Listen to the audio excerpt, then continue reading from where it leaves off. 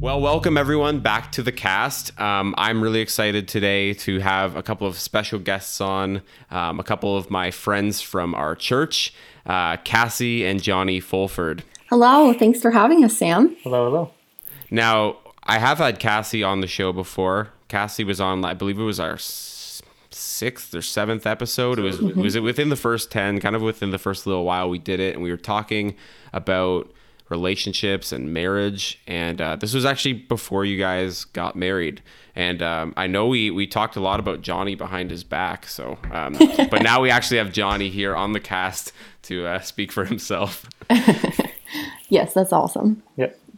The reason we have both of you on here today is, Cassie, there's a topic that you've written extensively about on your blog. I believe, can you actually just let the audience know where we can find you on the web? Yeah, so my blog handle is cassiescookery.com. Cassie blogs quite a bit. She's a really great writer. And actually, Cassie, you write the blog for our church at the moment, I believe, too. I do. Mike and I kind of share it. So we'll kind of research some important topics that we feel we want to cover. And then whoever might feel more equipped to write on that topic will kind of take the lead on that. And Cassie, you there's a topic that you've written a lot, particularly on your personal blog, about something that you have gone through, something that's really impacted your life heavily. And that's just the topic of body image. And today we really want to dive deep into that discussion. And I really want to just start off by letting you kind of tell your story and your journey through dealing with your own body image. Totally. Yeah. Thank you. So as Sam was saying, this topic is really close to my heart, and it's one of the main things that God has really allowed in my life and for me to experience, honestly, to bring me closer to Him in many ways. So yeah, for me, growing up, I didn't really think too much about my body or like the way others perceived me until I would say I was about 11.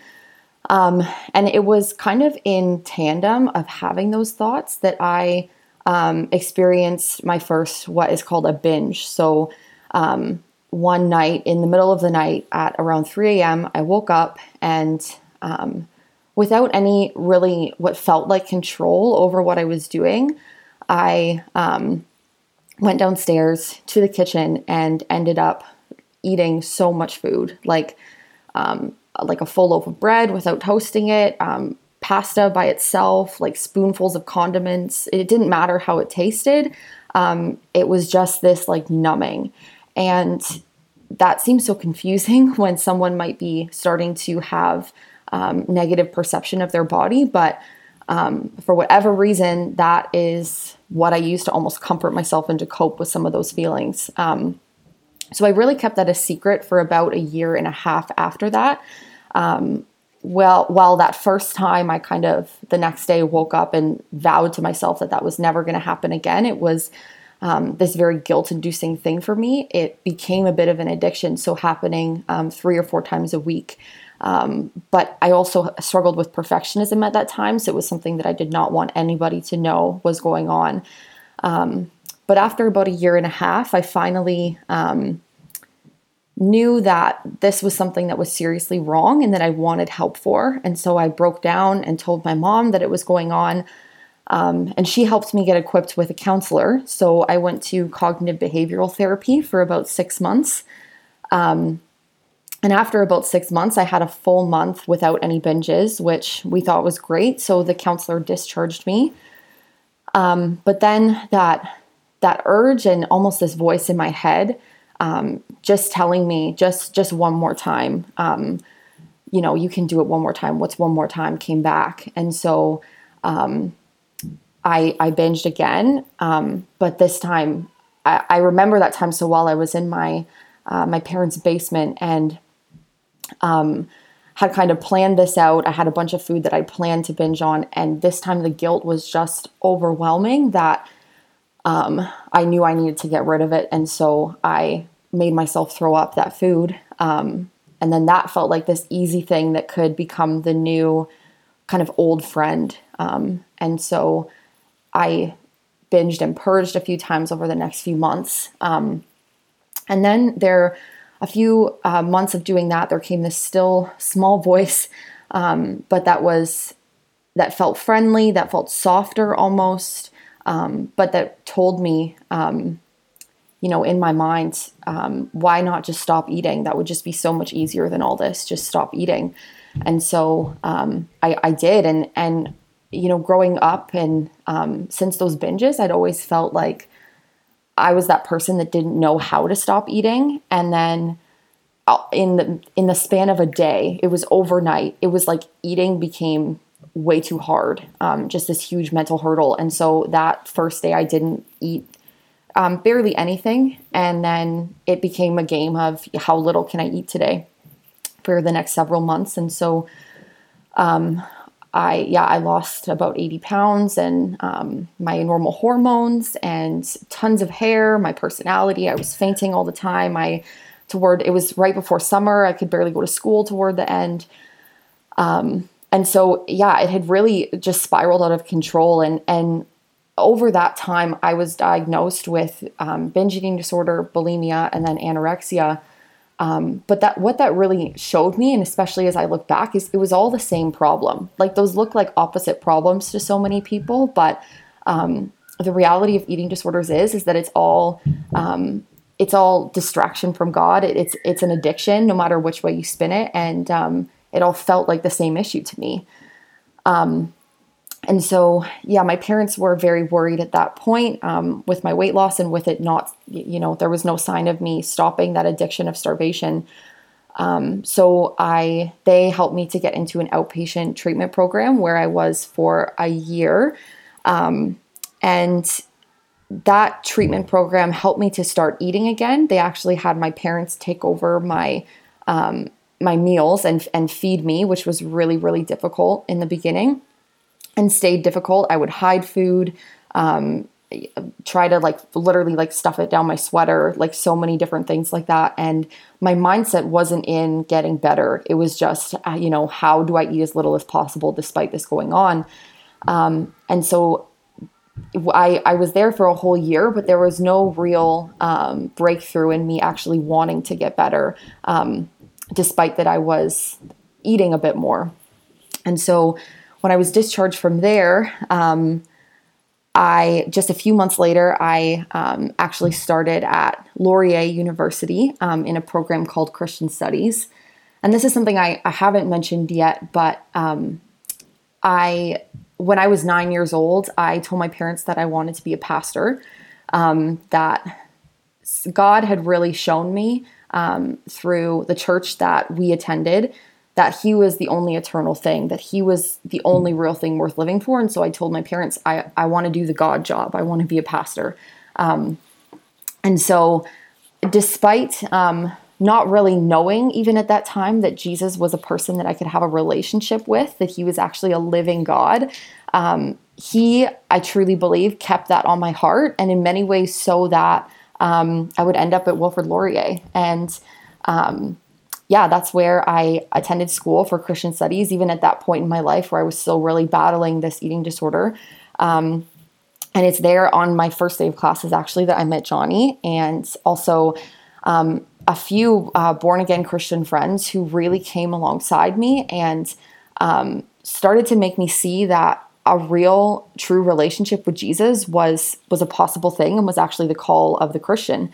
And so through them kind of bringing me to some churches and through just the Holy Spirit revealing himself to me, I committed myself to Christ that first year of university when I was 17. And that was when I started to have conviction about the way that I was living. So at this point, I wasn't starving myself anymore, but I was completely addicted to clean eating. So measuring my food, having only the perfect portions, no sugar, no additives, only paleo foods, all sorts of things like that. So many rules. And actually, a few months after I became a born-again Christian, I had a doctor's appointment, and he diagnosed me at that time with orthorexia, which is a less talked about eating disorder, but again, one of those diagnoses that I've been labeled with. And so, for that next year or so, I lived with these very orthorexic, so very hyper health focused, clean eating tendencies, which meant that I also never went to restaurants with friends, was terrified of going to someone's house for dinner, basically lived unto myself, unto this God of clean eating. And so while that was all going on, Johnny actually and I started dating. That's a story for another time. But he started to really understand and see that even though, this disorder was no longer anorexia, it was a huge problem in my life. And yeah, that it was a real issue. And so there was a period, I think I mentioned this in the last podcast, but he ended up going to a school in Manitoba. So we were long distance for a bit, and there was a period where he came back to visit that he could really see that this issue wasn't getting better. And so he, in prayer, decided that we should take some time just writing letters and not communicating for the next few months that he was going to be gone in Manitoba.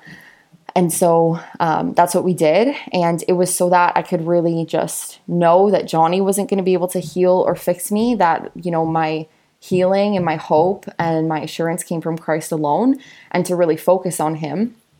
And at that same time, as I've been through so many different counselors and therapy sessions for my eating disorders, I'd never been to spiritual counseling. And that's what I did during that period while we weren't communicating as much. And they really helped me to get to some of the actual roots of what was going on and what had, potentially caused this from my childhood, the lies that I was believing that weren't true, and helped me to see how biblically I could start to believe what was true and try to, take captive all my thoughts to Christ. And so over time, I think God really softened my heart and made me more and more ready to let go. And that really led up to this amazing day, January 29th, 2017. I was in my house and had just turned down lunch with a friend to make my own lunch and make sure I could measure all my ingredients and such. And in the midst of that, I just felt this overwhelming need to just cry out to God, just so tired of just not being able to go out for food with people, so convicted by that. And so I remember ending up on my knees, just worshiping God and crying out to him, just, Lord, help me. Like, I need you to help me. I can't do this on my own. And I don't even know how long I was on my knees, but when I stood up, I'd missed 2 calls from a dear sister in Christ of mine, Josie. She's a real prayer warrior, and she'd called me twice. And so I called back knowing that this had to be, an answer from the Lord. And she said, Cass, like, God told me to pray for you. What's going on? And so I told her, I have these food rules that, I have in the form of these magazines that I'd collected since I was a kid. And I follow them to the T. Like, I can't break them. They're law in my life. And I feel like I'm supposed to tell you this, but that's all. Like, I can't do anything about it. And she was like, okay, well, I'm going to pray and you're going to rip them up. And that was terrifying, but she started praying, and the Holy Spirit just filled the room, came over me, and helped me to just rip up every one of those. Like, there were so many that I'd collected over the years and would look at, and basically they were like just idols in themselves. Mm-hmm. And so they ended up just in shreds all over me on the floor. And it was the most freeing moment of my entire life. And so, that was this amazing healing that the Lord did in my life. For a few years, I honestly didn't look back, was just pursuing Christ more than ever in my life. And just in love with him, in love with his word.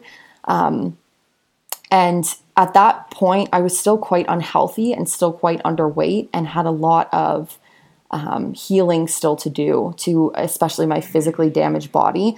But I wasn't necessarily aware of all of that at that time. So it was a lot easier being underweight to kind of accept, eating sugar again and eating all these things that I wasn't used to eating.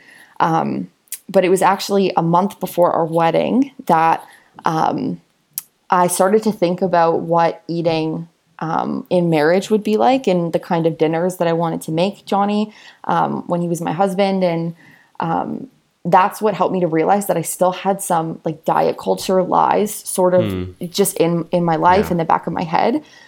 And so that month before our wedding, I started to cook some more of the meals that I'd avoided for so long that I wanted to cook for Johnny. And it was like the floodgates of my actual extreme hunger, which is a very real thing for anyone who's been through any kind of restricted eating disorder or restrictive diet, just like open. Like I've been in like a calorie deficit for 7 or 8 years. So I was starving at this point. And I finally realized that and let myself truly eat with no restrictions. And that led to gaining quite a bit of weight before our wedding, needing to get my wedding dress altered and, dealing with all of that within the month before our wedding. And, I'm truly thankful to God for that, that I was, healthier for our wedding day. And that just really paved the way for a healthier marriage too.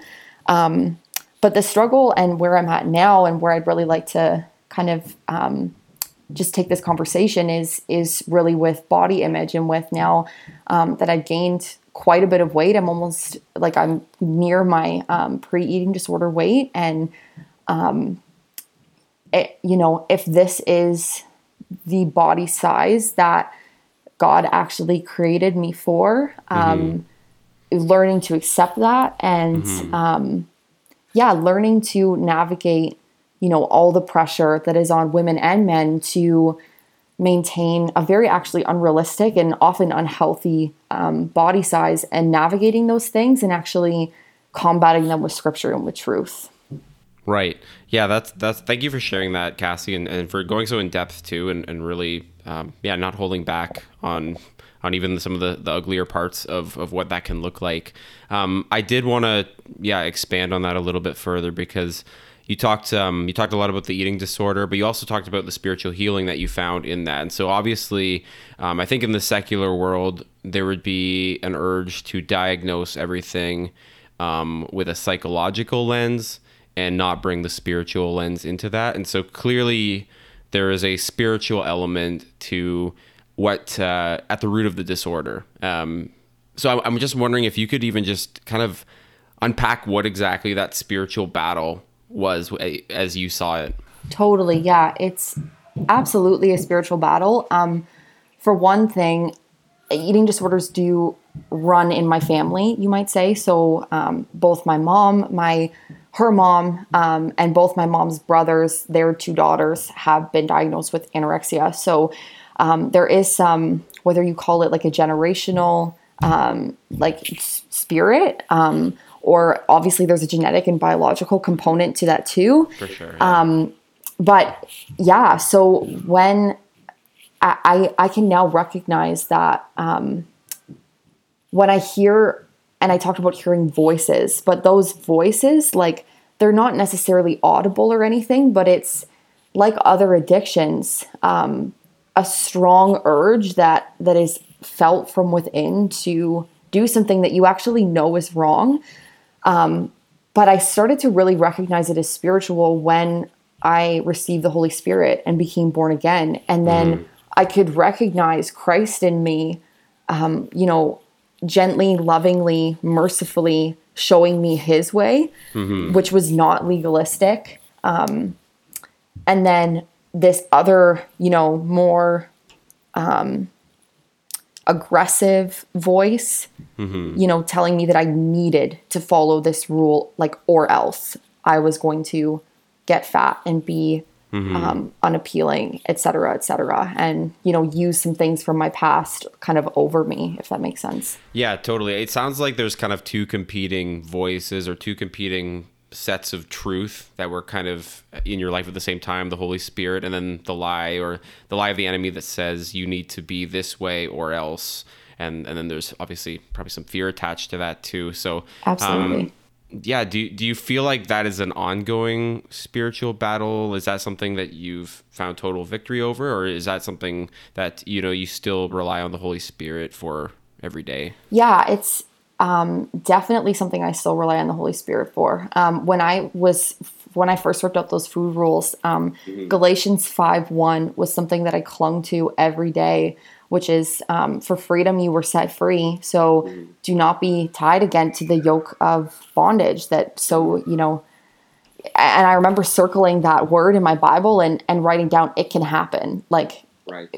That's a warning to us. Yeah. And also knowing that the enemy likes to disguise himself as an angel of light.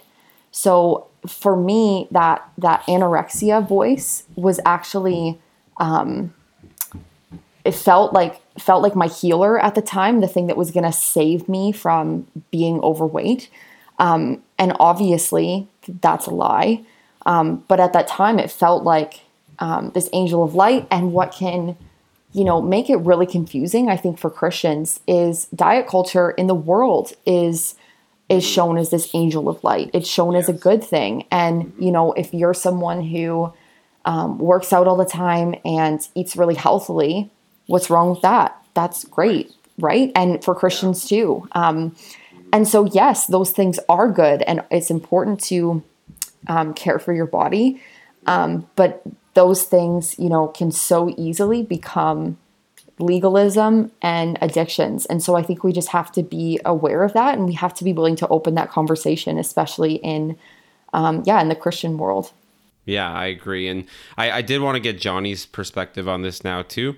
As a man and as the guy who is kind of walking alongside Cassie with this and obviously supporting her spiritually, do you think that women in the church feel pressure from men? Do you think that's a component of this? Or, what do you think the role of men is to support women in having a healthy perspective of their body image, and even draw from your own experience in that too, Johnny? Yeah, for sure.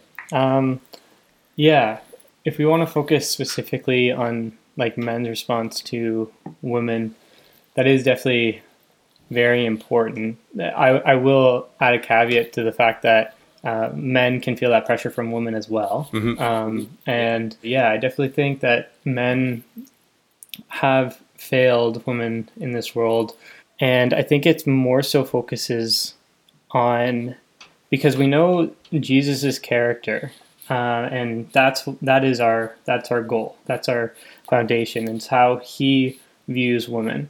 And we see that both in the Lord's relationship also with Eve. We see that throughout the Bible. That we see this beauty in women. And that's not subjected to a sense of culture, or that's not subjected to a specific size or body or whatever. And so I feel like it can be in addition to culture. It can be like we see this in history where in the past, larger women were considered beautiful because they could eat. They were wealthy. Right.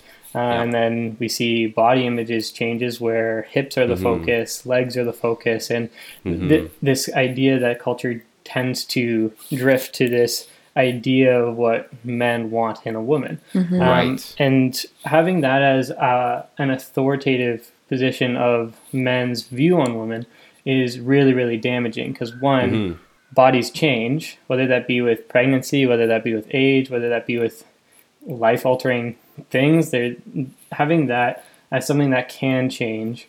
We know that in Jesus, he doesn't change in his person and his character and in all that he is. That's something that is unchanging. And so rather, men should have this subjection of, when we look at a woman, we are attractive to Jesus in them. And obviously there is physical attraction. Obviously, I don't want to diminish that aspect of it. That is a component for sure. But almost, as you kind of mentioned, so how I think that men have like failed women in this regard is a lot of the times without intention, we can keep women enslaved or in bondage to this idea that is not of Jesus. This standard that we can hold to women of, this is what is good.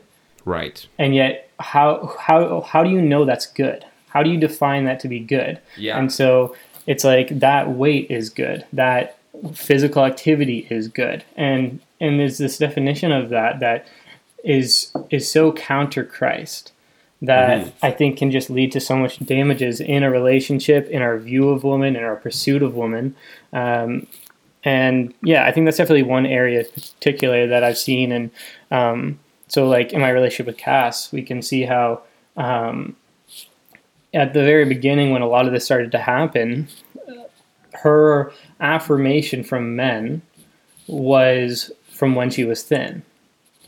And that then in her mind says, this is how I'm going to be loved.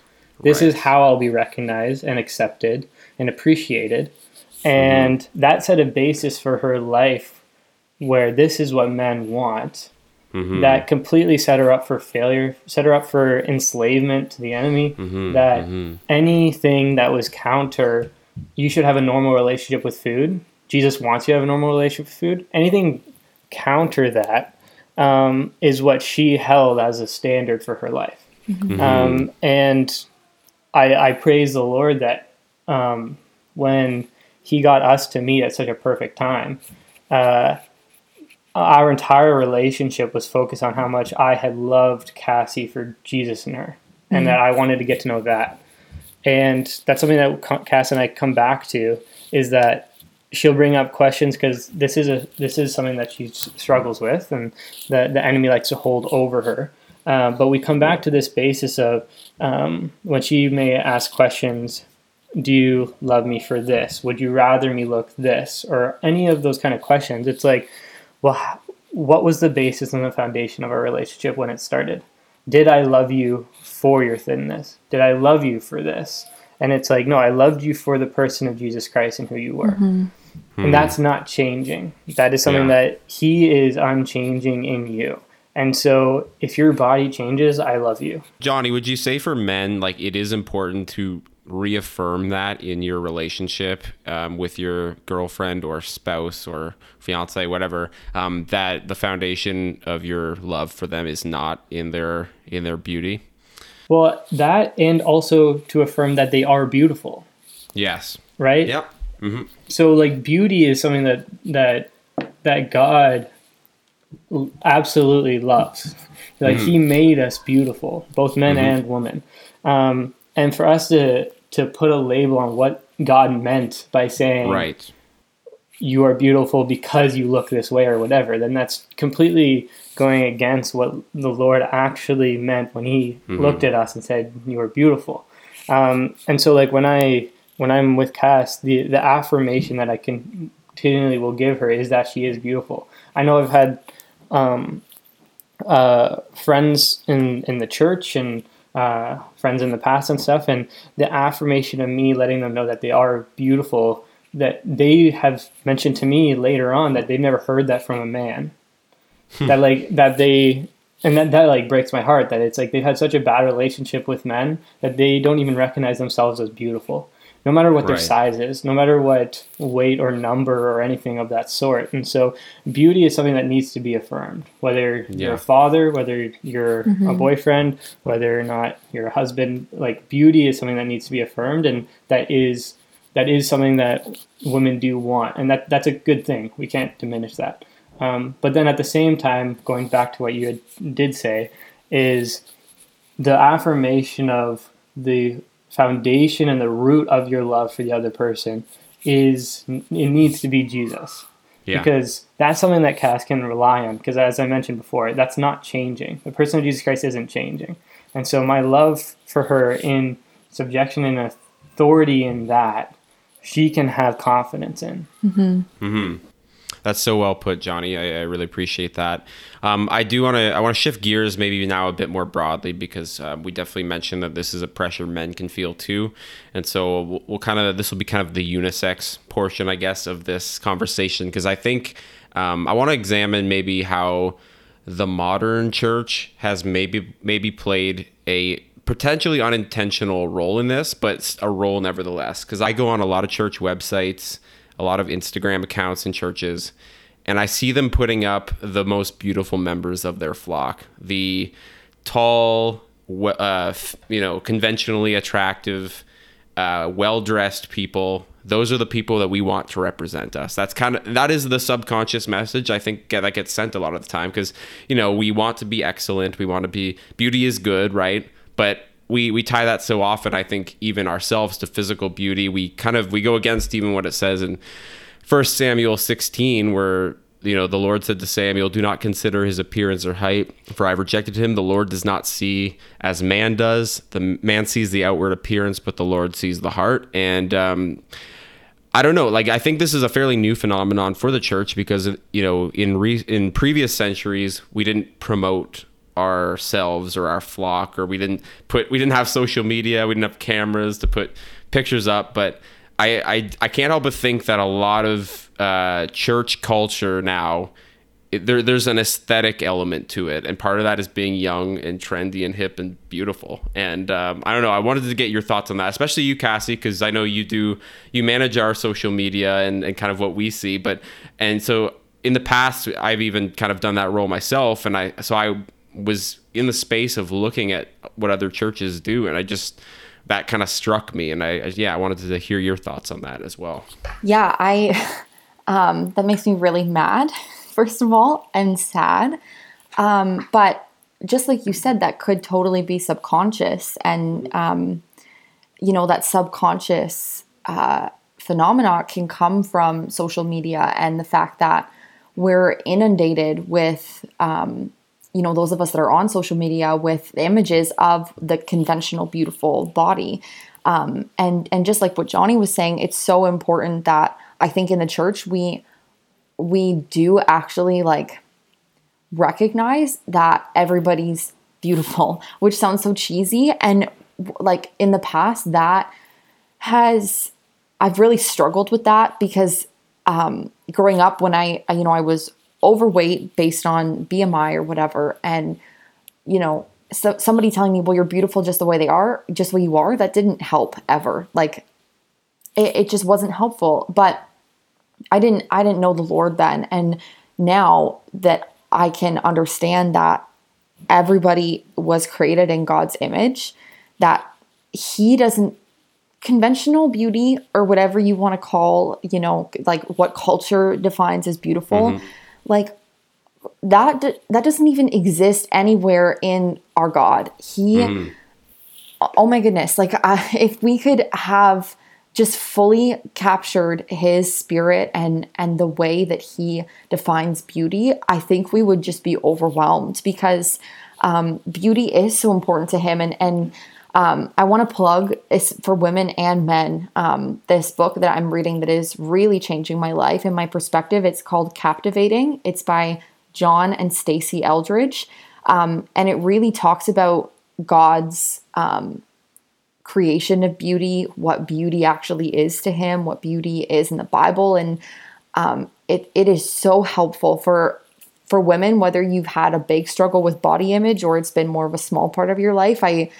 I truly recommend it. It's an amazing read. And it does totally talk about some of, whether we're in school or church, the comparison game and the standards that are put out on social media, and just anywhere that, this certain look is the best look. It's just not true. And the only way to change bad thoughts and untrue thoughts is to replace them with God's thoughts. And so the more we immerse ourselves in the Word and in His truth, the more healthy our thought life is going to be. And honestly, the more healthy our bodies are going to be too. So, well, and that's what I was actually just going to add on is for churches that are either participating in this or unintentionally operating in this realm, it really just begs the question, what is the heart behind it? And asking the question, well, why?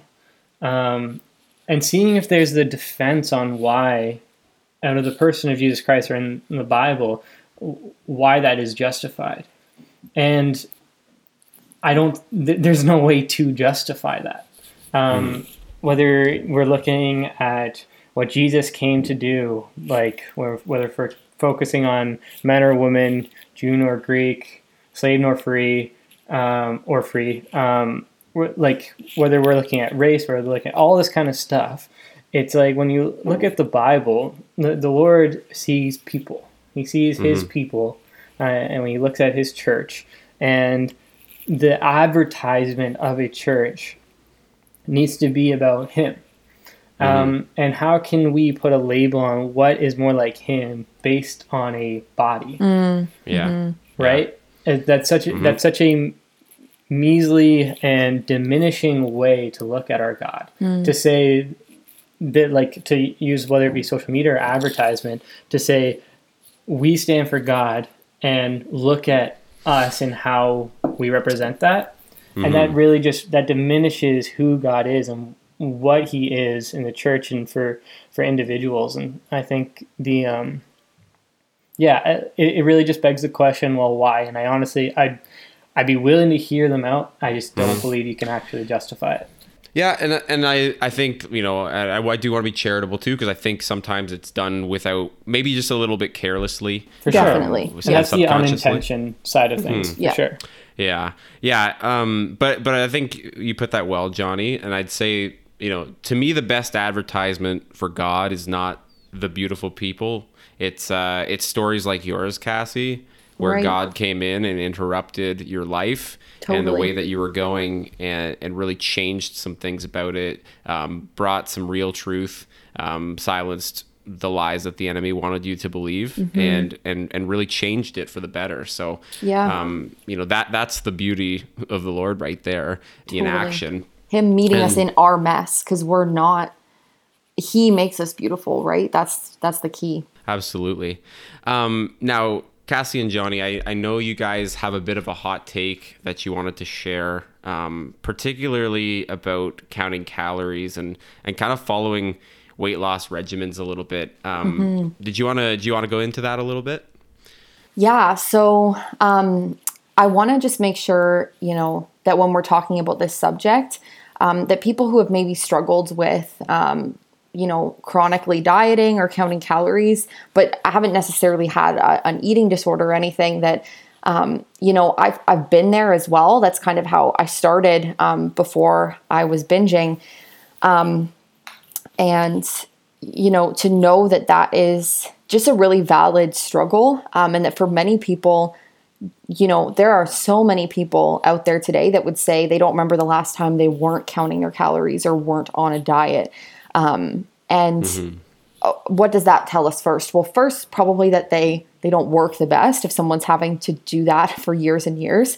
And actually the popular statistic is that 95% of calorie counting diets do not work, and that within 1 to 7 years, 95% of people who do lose weight will put it back on. And so for someone with an eating disorder, particularly anorexia, you literally either die or you put on weight, regardless of how underweight you were or whatever. Right. So, you know, for someone who doesn't have an eating disorder and maybe struggles with wanting to count their calories and then yo-yoing back to eating more, etc., trying to get their eating under control, there's a reason, and I really feel like I'm speaking to someone right now, honestly, but there's a reason that you're yo-yoing back to eating more. And it's because your body, like, is hating you for eating that little. So many of your you know, inner functionings are being so suppressed. And, you know, inevitably, we do need to eat more. And when you've been in a calorie deficit for so long, like, you'll need to end up eating a lot more. So then that begs the question, you know, how can someone who needs to lose weight, you know, in a way that doesn't cause that kind of bounce back or whatever you want to call it. And I truly believe it's with the Holy Spirit, and not hyper focusing on food, which maybe sounds really hard for somebody, but you know, if you struggle with emotional eating and you know that you're eating out of emotions, you know, taking those thoughts and that need to go grab food or whatever it is, to the Lord and asking what what do I actually need right now? Is it food or is it time with the Lord? Am I looking to be filled? What is actually going to fill me? And if you're actually hungry, then eat. Like regardless of how hungry you are, regardless of if your stomach is growling or not, like eat. Don't overthink it. And if you're hanging out with friends and they set chips out and you're, not the most hungry, but you want a few chips, go for it. Like I'm not saying to hyper focus on your hunger. And I actually think the intuitive eating movement in diet culture can become another diet in itself. But when we actually start to take our habits, those of us that struggle with food, and give them to the Lord, slowly that can become the new habit of giving, your relationship with food and eating to Jesus. Yeah. For someone who's been counting calories for a long time or doing Weight Watchers or any kind of sort of diet, that's going to feel really weird at first. But it truly, honestly, will be the best thing you ever do if that's you. And if that's how you identify yourself. And because ultimately, like, that cycle, when you're restricting calories, is never going to end. And it is legalism. It prevents us from, being able to go out for dinner because we feel like I'm not going to be able to count those calories or whatever it is. And that convicts me. That's not Jesus. And it does so easily become law. That skims the surface of so much that I have to say about that topic. But I think it's 100% true. And I know some people might be hearing like, with the Holy Spirit and think, okay, well, how does that work? But this is actually exactly what we would teach in Freedom Session too, that, disordered eating or eating this way can be a drug of choice for some people. And drugs of choices could be porn. It could be, even just like overworking yourself, just these things that you do to fill a hole that the Holy Spirit is meant to fill. And I think the way you said it is really, really clarifies that for me even too. I think even just some light bulbs went off in my head as you were saying that. So awesome. Yeah. And I think if I can jump in, I was just going to say, again, going to when we were talking about these churches that put out these different advertisements, maybe intentionally or unintentionally. The question in relation to counting calories is like, what is the heart behind it? Is this producing more of Jesus? And that's the question that in any decision that we make in life, anything that we go about, is this a decision in which the Lord honors and is in alignment with who Jesus is? And so what is the heart behind this? And so one verse that I really like in kind of talking, this kind of relates a little bit to calories and eating and stuff like that. It's in Exodus 16 when Moses is feeding manna. And it says, when they measured it by the omer, the one who gathered much did not have too much, and the one who gathered little did not have too little. Everyone had gathered just as much as they needed. And then it says, then Moses said to them, no one is to keep any of it till the morning. And some people did, and it ended up becoming maggots and smelled really, really bad. Right. And so the idea was that when in our relationship with food, so some people, because our bodies are different, you're going to eat more than another person because you're hungry, and that's how much is needed for you. That was how God actually created you, and in your relationship with food. Some people are little, and you eat as much as they needed to. The focus is that the relationship was actually an outflow of God and His provision for manna to fit what was needed for each individual. And anything outside of that, when the individual took control over it, saying, no, I'm not going to eat as much as I need, or I'm going to take more than what I need, then it became a different question. That can be related to, like, whether it be like counting calories or gluttony. There's different scopes of in our relationship with food. And it's like the same thing with, like, in relationship with money. It's like there's poverty and then there's greed. Like there's different aspects of our relationship with things, and it needs to be a holy relationship where the Lord needs to guide an individual. And so when a person takes upon themselves saying, no, I'm going to count calories for a selfish motive, that is not to produce more of Jesus, but is for me, whether it be Right. pride, whether it be I want to look good, whether it be all these different things, then there needs to be the question, well, why? Well, what is the heart in this? And so this isn't to bring any condemnation on anyone that struggles with it or that is counting calories or in a diet situation, but it's just to encourage you to ask the question, why, and is this producing more of Jesus?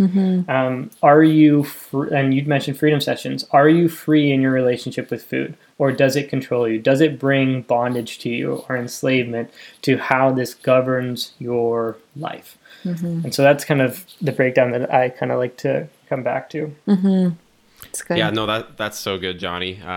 Yeah, really appreciate those thoughts.